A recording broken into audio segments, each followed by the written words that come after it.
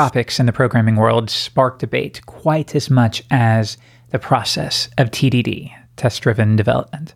And if you think about it, it does make sense.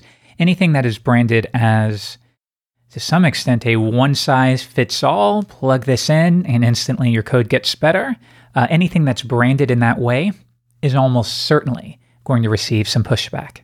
What is that quote about how for every action, there's always an equal and opposite reaction? Something like that. But yeah, in general, people just generally don't like being told what to do.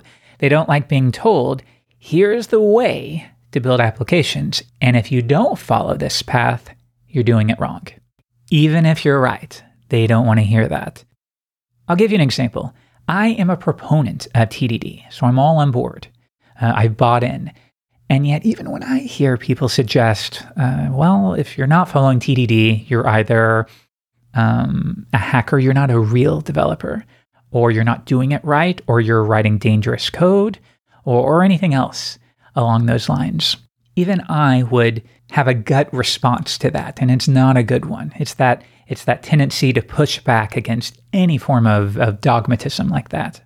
And I'm not sure what it is about the programming community that makes us reach for those principles, these things we can lay down and say, look, there's the path. Just go down it and you will write clear, proper code the right way. I'm not sure why we do that. And I've been in the industry for 12, 13 years, something like that. And I see it over and over and over. And I found myself reaching for it over and over.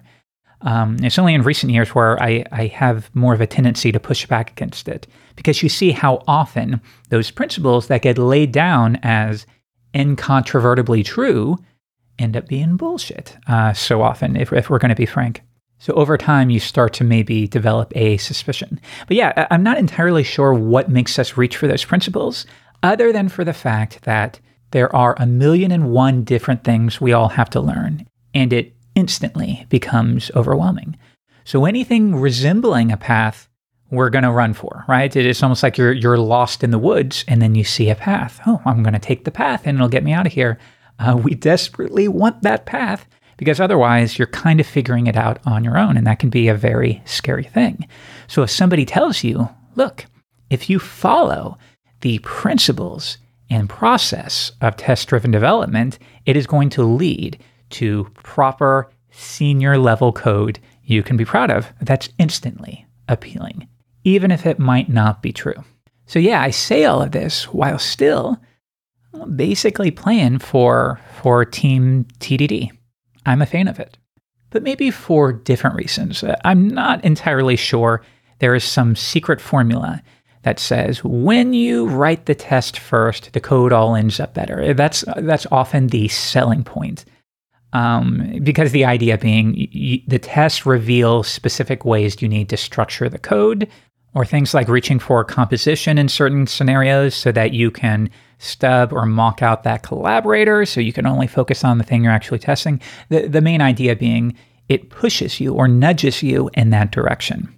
And as a result, you end up with more cleanly structured code. And there might be some element of truth to that. But I think if you reach for any established, seasoned developer, and you said something like, all right, you're going to build this 2 times. First, you're going to build it without the tests. And second, you're going to build it with the tests. You have 5 hours go. I'm not sure the resulting code is going to be that different. And that's because often the lessons that TDD is teaching you in terms of law of Demeter or collaborators or composition, all of those things, once you learn them, you know them. So you don't necessarily need the test to guide you toward them, because you already understand how to write your code in that way. So I'm not exactly sure you're going to end up with better code. So the benefit to me is more in the fact that it's like a mandate to slow down. You need some point to just sit there and think. And this is where it's often useful to start with a test. Again, not that the code is going to miraculously become better as a result, but more in the fact that you now have to think of that first test. And if you've ever been there, we've all been there, sometimes you're sitting there with that method stub trying to think of what to call it, and you don't know, right? This is a hint that we don't know what we're doing yet. And this is why sometimes I'll start a test with it_works. That is the name of the method, because I'm not even sure what I'm testing yet. You're still in the brainstorming phase. And actually, interestingly enough, this is why a lot of people don't like TDD, because they find themselves in that state and they think, I don't want to follow TDD because I'm not to that point. I don't even know what I'm doing yet. So I don't want to write a bunch of tests that declare the behavior in the API when I don't even know what that is yet. And I totally get that, but generally I would flip it and say, you don't know what you're doing yet, so open up that test file and start toying around. Start imagining what your API is going to look like. And by the way, maybe as part of that, you are going to tinker for a little bit. That's okay. Nobody said that if you follow TDD, you're not allowed to tinker for a little bit. It's almost like telling a painter, well, before you choose your brush color, first try to test whatever parallel that would be. It doesn't make sense, right? Because there is some element of throwing paint on a canvas and just trying to figure out what it is you're doing. There's no reason why you can't still do that with TDD. And there's many, many different ways. One, just don't commit it.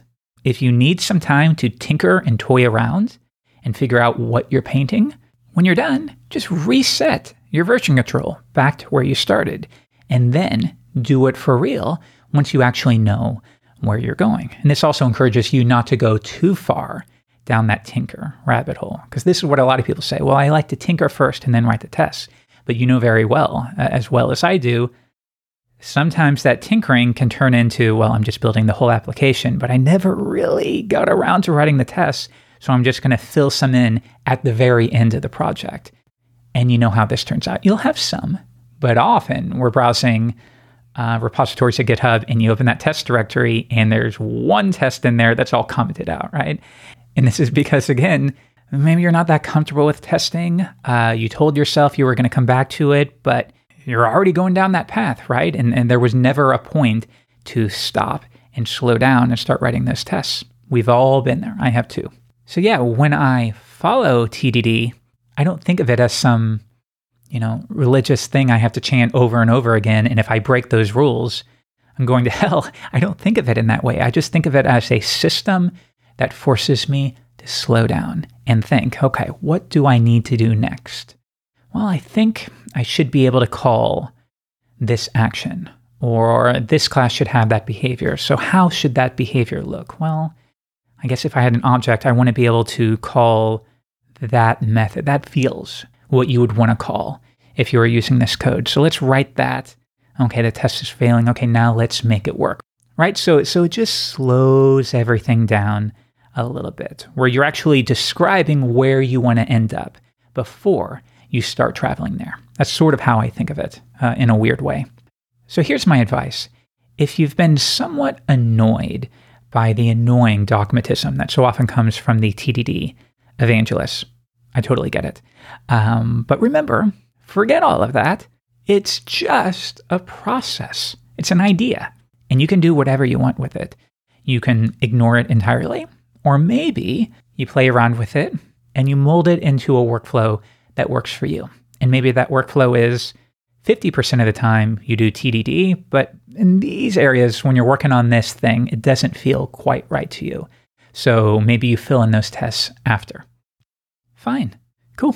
Nobody's grading you on this. It doesn't matter. These are all ideas and suggestions to help you improve your code or your team's code. That's it. And think of it. What works really well for my personality may not work so great for your personality. Oh well, that's fine. Just as long as you give it an honest shot. Try to get over that initial hump, that initial learning curve. And if you still decide, it just doesn't work for me, then cool. Maybe you'll come back to it at some point, or maybe you'll tweak it into a better shape for you, and that's great. You call the shots.